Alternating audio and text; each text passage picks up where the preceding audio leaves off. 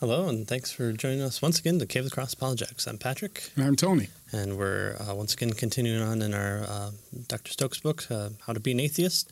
Many skeptics aren't skeptical enough, and we're trying to form the concept of objective, or as close as we can get to objective morality, as it comes to a completely atheistic or non-theistic worldview. And so that's a big thing that we're going to be doing in this chapter.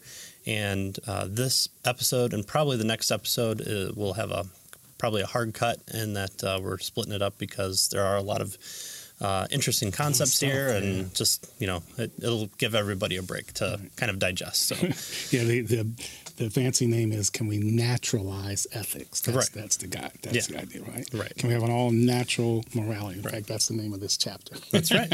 Yeah, we're trying to do what Hume did and try and find a scientific explanation for how we can measure goodness or badness or some approximation to those concepts.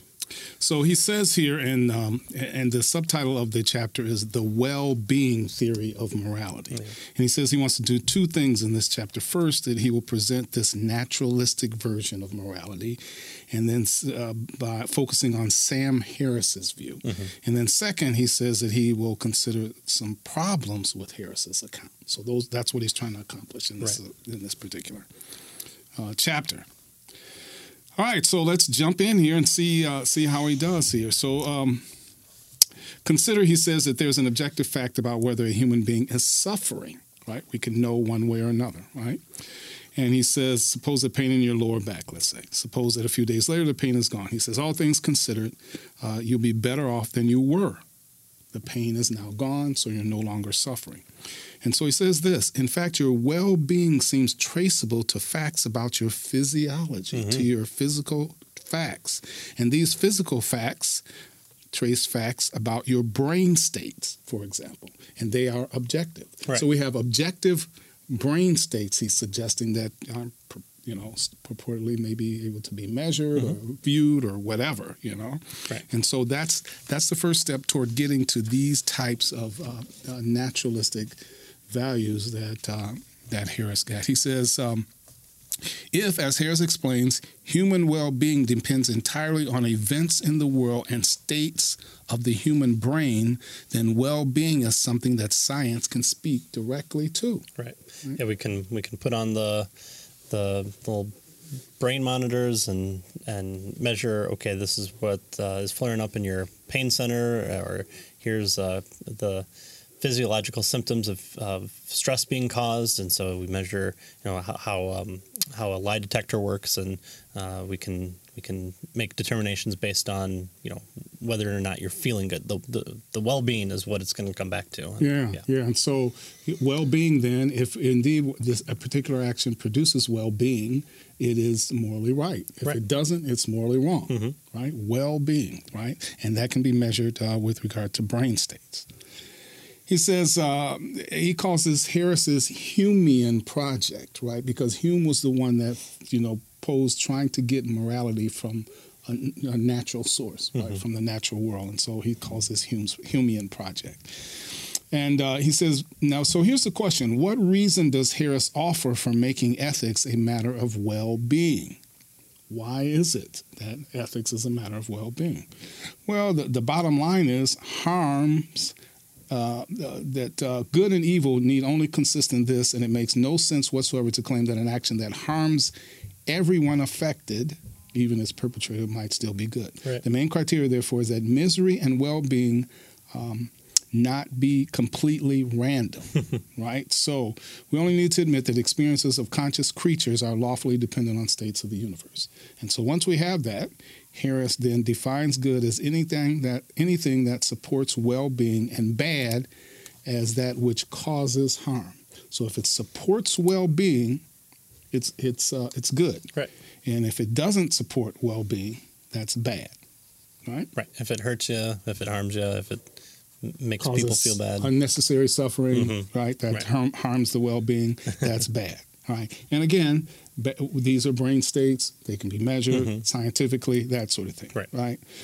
So he says a rational approach to this ethics becomes possible once we realize that questions of right and wrong are really questions about the happiness and suffering of sentient creatures. That's really what it boils down to, right? Well-being has to do with happiness and suffering, right? Mm-hmm. So he says, in one sense, Harris's view isn't at all new. It's a version of utilitarianism. Right.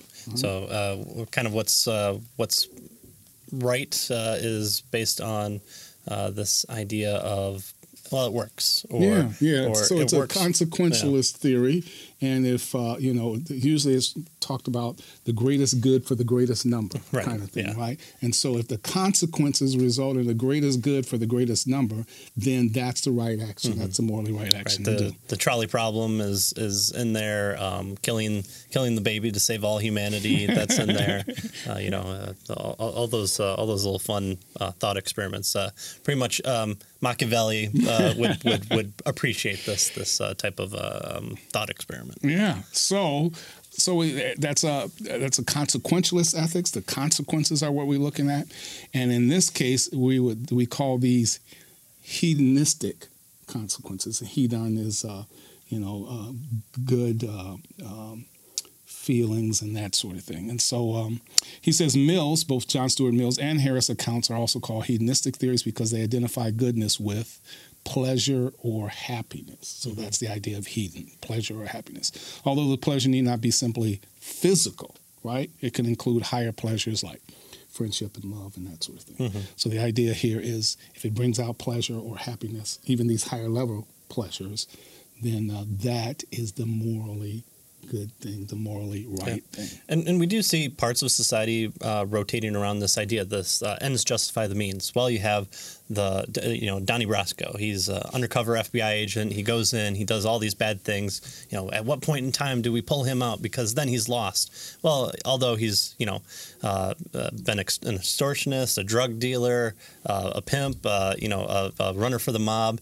He's pretty much on par with allowing for police officers to get shot and killed and political rivals and different people getting assassinated. So as long as in the end the organization's taken down, then the ends justify the means. That's right. You can do, because the consequences is what counts, right? Yeah. In this case, it's good consequences. It's consequences that bring happiness as opposed to unnecessary suffering. Right. Yeah. And, of course, he says that he mentions here Senator Armstrong argues for a similar view. Armstrong calls his view harm-based morality, right? According to this view, what really makes certain acts immoral is that such acts cause harm to other people for no good reason, right? So the benefit of these views, according to Senator Armstrong, is that it's completely secular. So he can get around God with this. It's just a matter of, does it harm? There's no reason to doubt that death, pain, and disability are bad. There's no doubt. This is no doubt true, but it's enough to account for morality. Mm-hmm. So there you go. His is similar to Harris's. His is based, he calls it a harm-based morality. Right. Well, and, we do have to take time to establish the fact that at least Harris is dealing with an attempt to explain what we talked about in, I believe, the last chapter, the chapter before, of this kind of innate sense, this drives people to argue viciously or with intense emotion. And so Harris is attempting to find a root cause in that other than just personal preference, right, or at least what he claims is, puts a stage in there between personal preference, kind of this subjective, whatever is good for me is good for you, postmodernist type thinking. Relativism. Yeah, and he's trying to ground it in a Western idea. Right. So then we ask the question, well, then, what is well-being? Probably need to get that clear, right? Definitions matter, even today. So for an unbeliever to account for objective morality without having to rely on God, to define a moral act as one that contributes to well-being and an immoral act as one that reduces it. So that's the definition. So whatever contributes to well-being is good, and whatever is an immoral act is what reduces well-being. So bad well-being, good well-being. Kind of easy to follow there. So Harris, Dr. Stokes is going to look at Harris's kind of idea of what it is with suspicion. So he says, well, we might ask Harris, what is exactly well-being? If there's a way to define it so that we'll have some precise guide to us, this might be asking a bit much, but Harris says it's reasonable enough. It seems to me that the concept of well-being is like the concept of physical health. It resists precise definition and yet is indispensable. In fact, the meaning of both terms seem likely to remain perpetually open to revision as we make progress in science. Right. So he wants to say here that it's we don't that it's vague, right? It's not very precise in terms of what well-being is. Mm-hmm. I don't think he's going to hold that against Harris, right? Yeah, but it is a vague concept. Yeah. In the weights and measures department, you have the cooled 1 inch length ruler to measure all 1 inch rulers with. You have precise pounds. There's not going to be a well-being stick or flask or whatever that might be. So yes, he's not going to hold it. So when it comes to details, our definition of well-being will ultimately, though, depend on our worldview. That is, whatever we count as well-being will be influenced by what sort of things we value and what we think reality is like. Yeah, so that is a really interesting and I think important concept. Notice he says, a stubbed toe decreases my well-being, all things considered. A knee replacement will likely increase it, despite the obvious downside. Getting married could go either way, and what about going to church? So well-being is, there's a lot of wiggle room with regard to it, and it has to do with what he says here, our kind of our worldview. Mm-hmm. How he calls it theory laden, right? So it's how we view the world. So, for instance, going to church might add to well-being for some people and not for others, right? Which is, so we have to consider that. Right. Or going back to the Donnie Brasco example, you have some lawmakers that don't want that type of behavior and view it as kind of an entrapment scenario, and so they don't allow police officers to take part in that, whereas others do. So which is the factor there that leads to well-being? Well, it ultimately comes down to what you view as, fair, or you have to kind of define your well-being and other moral examples in that one. But you're ultimately, once again, coming back to worldview. Right, and our values, right? And our values. So our values help determine it. He calls this theory-laden well-being, right? Yeah. So it's our theory about the way things work will determine to a certain extent what we consider as well-being. Mm-hmm. Right. So movie 300, very loosely based on the real thing. The Spartan people in that movie put out their children in the wilderness and said those who are Spartan enough will come back and survive. We call that child abuse today, and so in what sense are we to say, well, that was an immoral act? Well, that's kind of us looking back and saying that's immoral, but for them that was completely a moral. In fact, that was the highest moral thing because it determined leadership, it determined accountability within the society, it determined strength, it worked out the survival of the fittest type deal, or the luckiest, depending on how you view it. And so, again, ultimately it comes down to where are your values, and your values are rooted in your worldview, and you can't escape that. I was thinking, too, of economics. Economics, there's a branch that I subscribe to called Austrian economics, where what things are worth are determined subjectively through value dependent on the person. So, you have the Buddhist who doesn't view, material things as important. Well, that $1 million house to him is zero, but to someone who likes that house, it may even be worth $2 million. They might give more because it's enhances worth their well-being. Yeah. So again, it ultimately comes down to your values, and it's grounded in your worldview. Yeah. He moves on then to pursue this issue regarding identical brain states. Yeah. He says, here's a reason to think that brain states aren't the only things that matter for well-being, right? So Harris is suggesting brain states is the deal, right? Because we can measure those, right? A 7 on your non-pleasure scale, or I don't know how you would measure it, parts per million. Some EKG probably.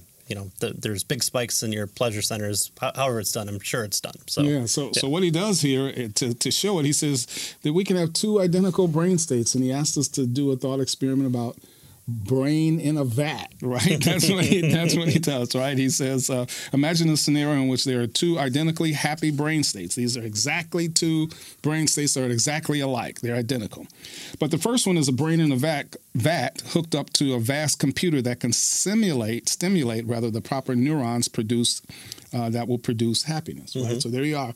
This is a brain. It's in a vat. It's hooked up, and it can cause these brain states to be activated, right?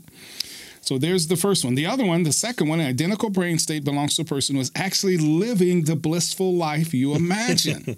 And so he asked, which one would you prefer to be, right? Right. Depends on who's poking my brain, I guess. Yeah. But probably not the brain in the vat. Most likely not.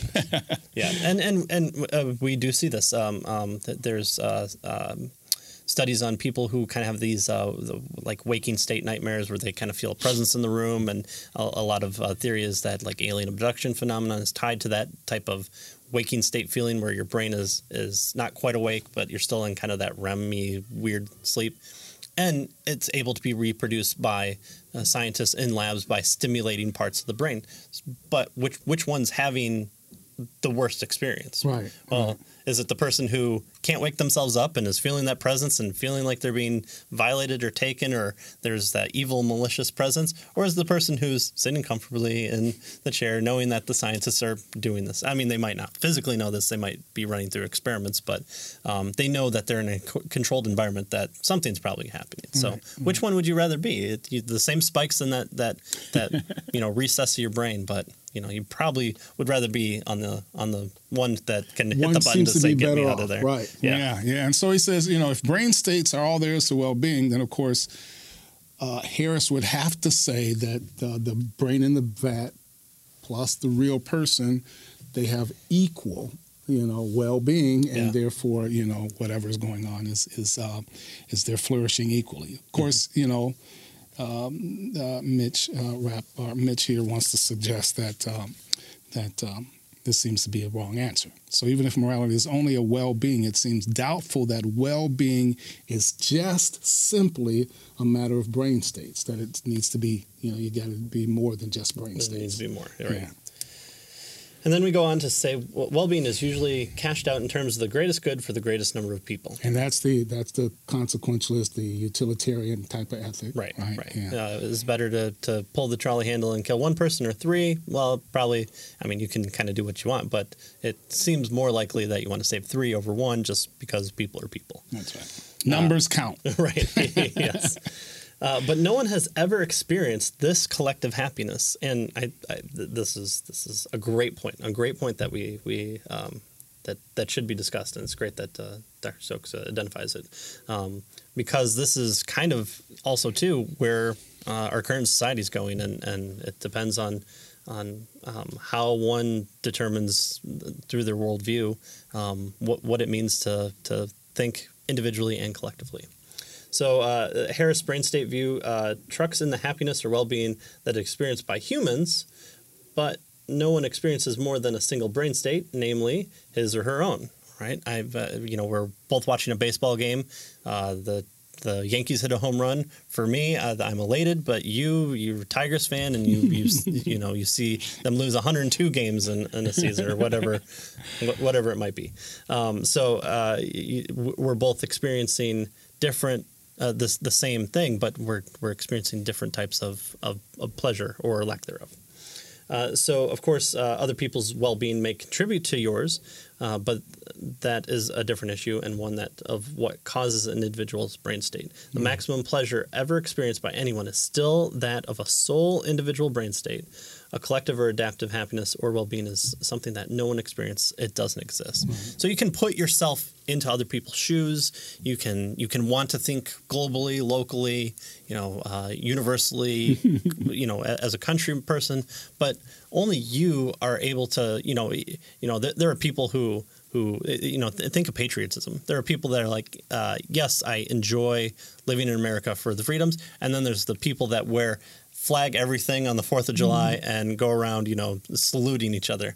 Are they experiencing the same type of well-being for what they view as a moral good, or are there, can we determine whether or not that they don't think collectively? Right. I think right. only So locally. only you can only have one set of brain states. A person can only have their set of brain states. So there's really no such thing as a collective, well-being. That doesn't exist, because you can only experience one at a time. Right. This is the point that he's trying to make here, right? Yeah. The maximum pleasure ever experienced by anyone is still that of a sole individual's brain state. A collective or additive happiness or well-being is something that no one experiences. We just don't experience that. All right, so then he moves on and he asks the question, who is my neighbor, right? Who is my neighbor? So he says, let's suppose that we can countenance a kind of collective well-being. All right, so now he gives in, right? Even though he says you really can't have it, but let's just, for the sake of argument or whatever, he makes this concession, right? So he says, according to Harris, all we need to include the entire human species, and then we need to include more than just the entire human species, because we're talking about brain states, right? Things with brains. Yeah, everything. Yeah, things with brains, right? So morality might need to take into account additional species, not just humans, right? Because they're brain states. Come on, let's be fair, right? And so Harris's theory is that morality can be reduced to brain states or conscious sentient creatures. So there it is, sentient creatures, right? And by this, he means organisms that can experience pain or pleasure to any degree. So who is my neighbor? The dog, the cat, the little chinchilla. Yeah, the ape, whatever. Whatever has a brain. Yeah, whatever has a brain that can experience brain states. They're part of the deal, right? And we have to take them into our collectiveness when we're talking about, the greatest good for the greatest number. When I come home, the dog wags its tail. It's happy to see me. I can measure the it's like the vibration of the cesium molecule. I can measure time with it. So I'm able to measure the dog's happiness through tail wags, and so that's just a outward visualization of his brain state. Yeah. So all those animals that have brain states like that can have good or bad feelings and that sort of thing. They have to be included in the deal. He quotes Peter Singer, who is the well-known ethicist and person who is really into animal liberation. He says, Peter says, the expansion of our moral circle should therefore be pushed out until it includes most animals. So there you have it, most animals. He says, Singer says, I say most rather than all, because there comes a point as we move down the evolutionary scale that oysters, perhaps, or even more rudimentary organisms, when it becomes doubtful if the creature is able to, feel anything. So anything that can feel anything can have brain states, and therefore we have, most of the animals in the world should be included in our moral judgments. Right. Well, I'm glad that I didn't eat dinner before we did this. Unfortunately, ate the cow that has a moral brain state. Yeah, that's terrible. I'm just going to have to pick up a salad now. So he says, but this is not to say that all animals are morally equal, right? So they're not all equal, even though they have brain states. All animals are equal. Some are more equal than others. That's right. Something like that, right? So of course, he wants to privilege us, right? Well, so this is Singer, right? Singer wants to privilege us. So the human being and a mouse must always be treated equally, or that their lives are equal in value. Humans, he says, are different from mice, and so they don't need to be treated equally. Humans have interests in ideas, education, future. Mice are not capable of that, right? I remember him being on Unbelievable podcast, and his big point that he seemed to harp on was, out of all these ideas, education, is making future plans, having desires that go past the immediate. And that is a weird thing to hang your hat on. Is to just okay. Well, I'm asleep, therefore I don't have future goals right now. So therefore I revert back to that of a field mouse, right? Because I don't have future plans at that time. That's right. I had future plans in that I want to wake up after I sleep, but I've stopped having future plans at that time. So your value has shrunk. You're less morally valuable, right? So obviously, Singer concedes that the idea of equal consideration for animals strikes many as bizarre, right? And of course, Dr. Stokes agrees with that. Right? I agree with Singer that it seems bizarre, for if no other reason than that we need to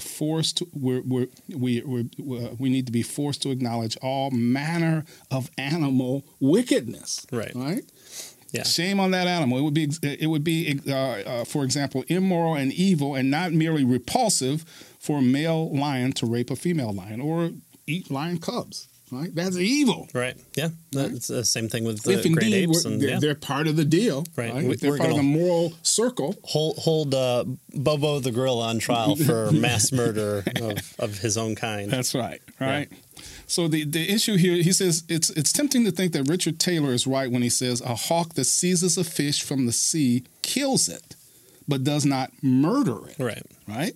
And another hawk that seizes that fish from the talons of the first takes it, but does not steal it. Right? For none of these things is forbidden, says Taylor. Right? And so the well-being of these animals is certainly impacted. Things are going well for one and badly for the other. The result, good for one and good for the other. Even so, it doesn't seem that there's anything relevant, he says, to morality going on here. I mean, come on, stealing? I guess we could say it. Or murdering, Yeah. Well, he did murder the fish. Kill it. Yeah. Is it wrong to take from the murder, to steal from the murder? Yeah. So Harrison Singer, he says, if they are right, we may just have to change our minds about including animals within our moral circle, right? They're part of the deal. It would be nice to have a reason for doing so, independent of Harris's theory. Right. So what is that reason? So that's the next section here is that, okay, so we kind of backed ourselves into a little predicament here, and now we got to find something kind of innate only in humans that sets us apart from the animal kingdom, and future plans doesn't seem it because there are crows that take little pebbles and put it in the glass of water to make the water levels rise. Birds, they build nests. Isn't that future plans? Oh, that's a good one. Yeah. So what is that thing? What is that thing that sets us apart? Although each of us is special, a unique and beautiful snowflake, there's something common to all of us that makes human species stand out, or so we're told. The standard claim is that reason elevates us above all animals. All right. Mark Murphy here says the natural kind, human, is obviously a distinct sort of organism and distinct in ways that are obviously ethically significant. To take one example, human beings possess reflective and objectivizing intelligences, which enables them to call their inclinations into question, to see themselves as one person among others. Yeah, so reason. Yeah, right? So I can see myself collectively in this. The do unto others is they would have do unto you, or the negative approach. I can put myself in someone else's shoes, even though I've not experienced that person's life. I'm able to separate my feelings away from that of someone else's, or barring what my bombastic feelings are, I can suppress those and view the situation in light of whatever it might be. The nuclear facility is going to explode. I'm really scared. I can suppress that, and I can reason my way and say, okay, if I don't go in there, then everyone else will die, and I don't want that to happen for some odd reason. So we have to have some. We have to elevate humans. Otherwise, we're in this, hugely. I mean, it's he says here. By expanding our moral circle to include animals that are red in tooth and claw, we would increase the global crime rate to unheard of levels, right? Right. At least insofar as immorality is outlawed. So we got to have some way to distinguish us. Otherwise, all that stuff that those animals are doing, we have to count as, as immoral. Right. Yeah. So we run the risk of drawing our circle too wide, which is that one, or too small, which is, something like, the person who, falls unconscious and isn't able to take care of themselves. Do we have any moral dealings with that person because they can't experience reason or future plans or whatever it might be? This is kind of where we get the min and the max, so we can kind of have that slippery slope approach to people's ideas and whether or not it conforms within their own worldview or makes sense of the world around it. Because these extreme things need to kind of formulate where we put the fences up, and so that's what reason is trying to do here. Yeah. So if indeed reason is the deal, what happens? And this is the quote that he gets from William Lane Craig, right? Yeah. What happens if there is an alien, right? That has more reason. Right. Imagine that an extraterrestrial race came from another planet who was as superior to us in intelligence as we are to pigs and cows, and that they began to farm the earth and began using us as food and laboring animals, which is a really good movie, I do have to say. What could the atheists say to show them that human beings have intrinsic moral value, that they ought not to do this to human beings? What can we show them? Well, they're superior to us. Obviously, they got here. We can't get there, right? They're more, and they have more reason than we do. Right. So that means it makes them up higher on the scale. And so so they are acting for their well-being. Right. Right. And so who's to say? Right. For moral purposes, not kind of this might makes right, brute force attack. It's let's sit down with the aliens and say, this is why you shouldn't do it to us. And that's always kind of been, in the forefront of sci-fi novels like Contact. You wouldn't go to the Sahara Desert to step on an anthill. Yeah, but how bad would you feel if you went out to the Sahara Desert and stepped on an anthill? That's the intellectual gap between, this alien species able to hide, the code in pi in the universe. And it seems like it may even be created for that purpose. Pi the number, not pi the dessert. Yeah, although that'd be impressive too. Yeah, that would be impressive. That'd be. Yeah, I'd like to meet that alien. We got conquered, but at least we have pi. So he goes on to say, it seems to me then the answer is nothing. What should we tell the alien race? Well, it doesn't seem like there's anything that we could tell them, meaning not even reason sets us apart. Moreover, even if aliens were no more rational than we are, it seems the answer would still be the same.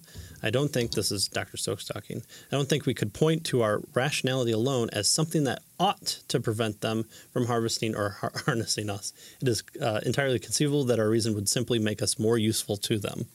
Yeah. So, again, we do this with animals. Why do we breed certain dogs to help us hunt? Or why are there certain animals that are bred to win horse races? The same thing should be done with people too. Yeah, by the aliens, right?